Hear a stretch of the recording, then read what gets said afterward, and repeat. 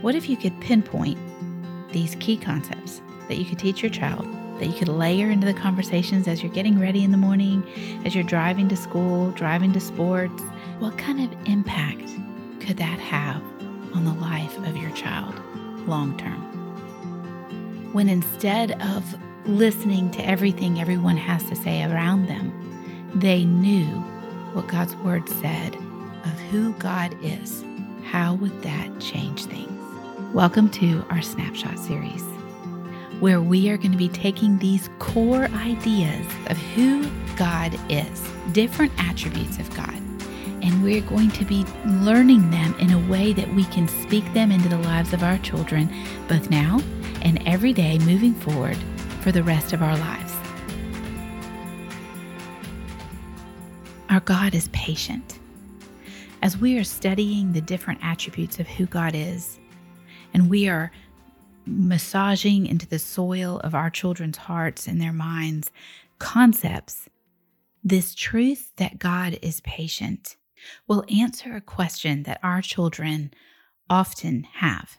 And that question that they wrestle with, that they will struggle with, is, does God love me even if? Does God love me even when? Is He angry with me now that I have?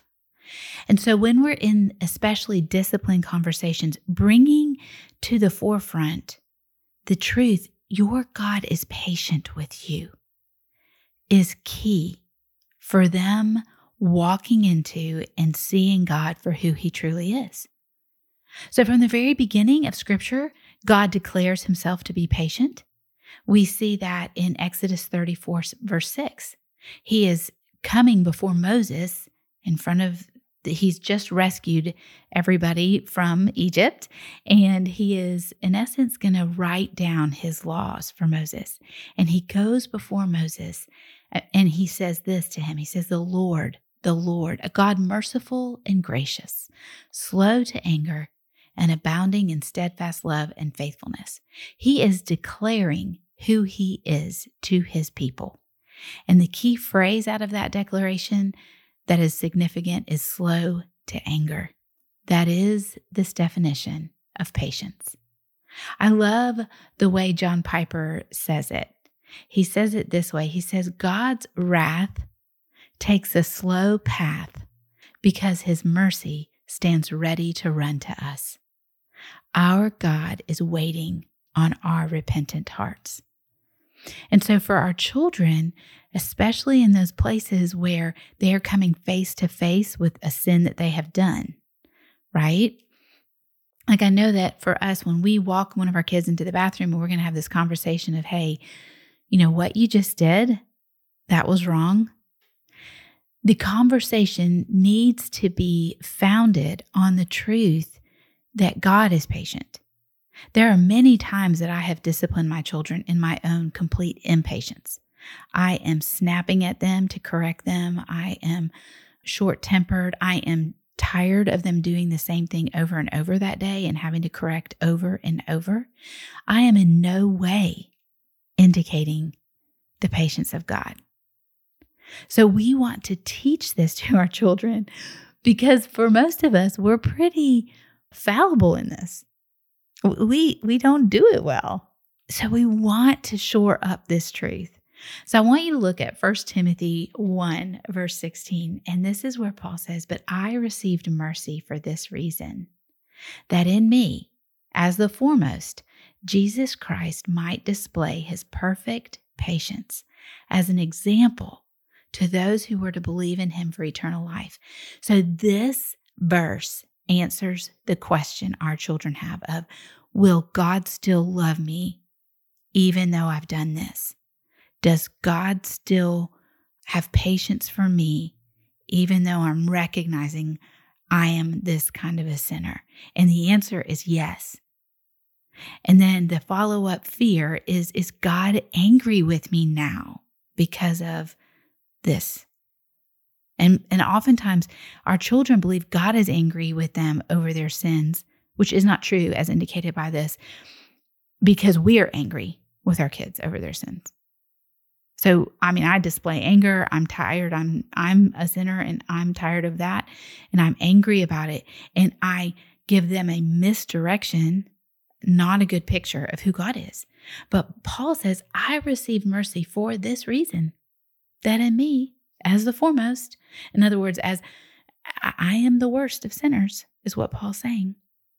The truth is, Paul rejected Christ in abominable ways.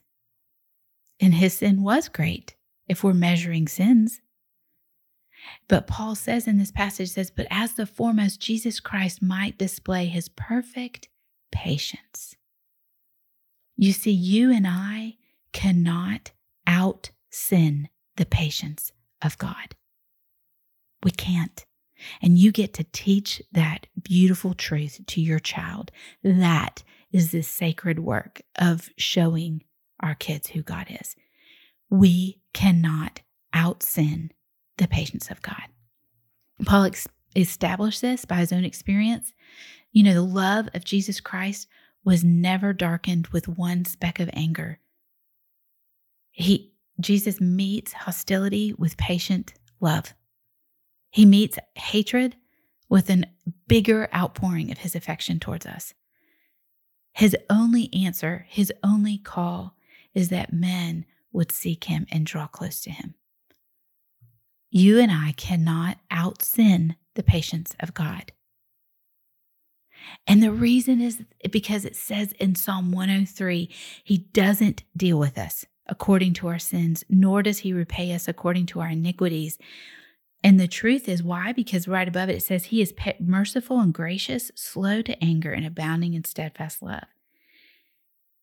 And it goes on and it says, as a father shows compassion to his children, the Lord shows compassion to those who fear him. For he knows our frame. He remembers we are dust. He will call us to himself, to repentance, to experience his forgiveness. Now, we have talked in other days about his righteousness, and we will be talking that he is just. And so we want to unpack these truths. But a big question that our children struggle with is, have I done too much? Is God's anger and wrath the only thing that I am worthy of receiving? And the answer in these scriptures is no. Your God is patient. He is patient with you. Thanks for joining me today on Snapshots of Who God Is.